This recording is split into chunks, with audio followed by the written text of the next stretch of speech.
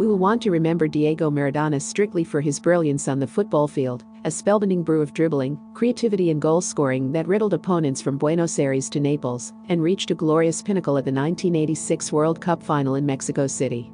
We would prefer to cast aside his deep flaws and misdeeds, choosing instead to embrace the memory of the mesmerizing Argentine midfielder who died at age 60. But as hard as we try, it's impossible to separate the player and the man. He lived like he played. Fearless and at full speed, never satisfied, drawn to the bright lights. He made headlines for both victories and vices, creating a tangled portrait that many football fans found difficult to reconcile. He was magnificent and messy. Maradona's career mirrored his life. Loud and spectacular. Diego Maradona, inscrutable football star and Argentine legend, dies at 60. Perhaps no image captured his conflicting essence like the one at the 1994 World Cup.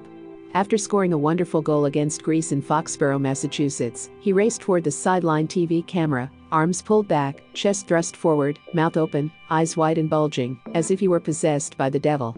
In a way, he was. Days later, Maradona was booted from the tournament for failing a drug test. He would never score for Argentina again. Global TV audiences last saw his contemptuousness during the 2018 World Cup in Russia. Attending as a fan, he leaned over a railing during Argentine celebrations, howling to the moon and directing both middle fingers at fans below. Such behavior by anyone else would have drawn universal scorn.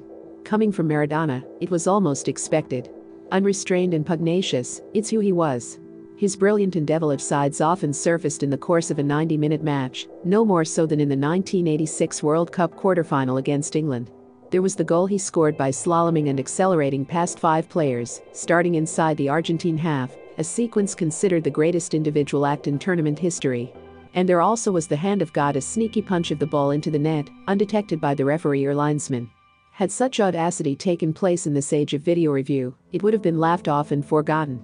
Instead, it stands in infamy, a historic and dastardly moment that could belong only to Maradona. As jarring as news was, it was not a surprise. He had done a lot of hard living and battled health problems for years. This month, he underwent surgery for a blood clot in his brain. Maradona was a force throughout his life. He emerged from poverty, was a childhood sensation, and made his pro debut 10 days short of his 16th birthday.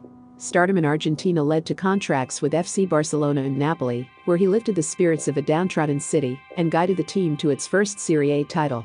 It's also where his troubles accelerated, through cocaine use and heavy partying. After retiring in 1997, Maradona entered the coaching ranks, overseeing Argentina's 2010 World Cup efforts, before moving to outposts in the United Arab Emirates and Mexico. Other retired players have gone into coaching, but few have eclipsed their team and players like Maradona. Everywhere he went, he was the star. Documentarians followed.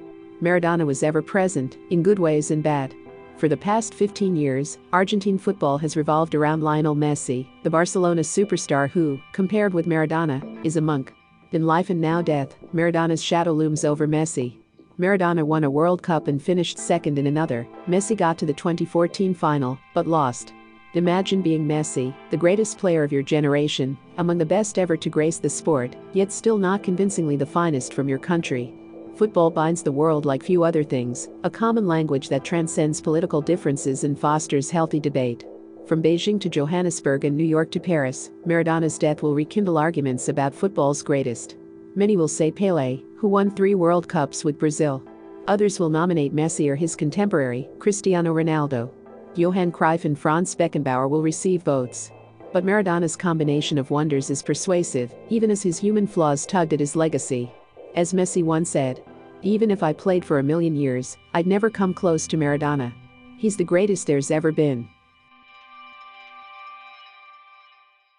Remember to follow Golia by hitting the follow button and slapping a 5-star review on the show or tapping the love icon. Let's get to 1 million followers and tune in daily for new episodes.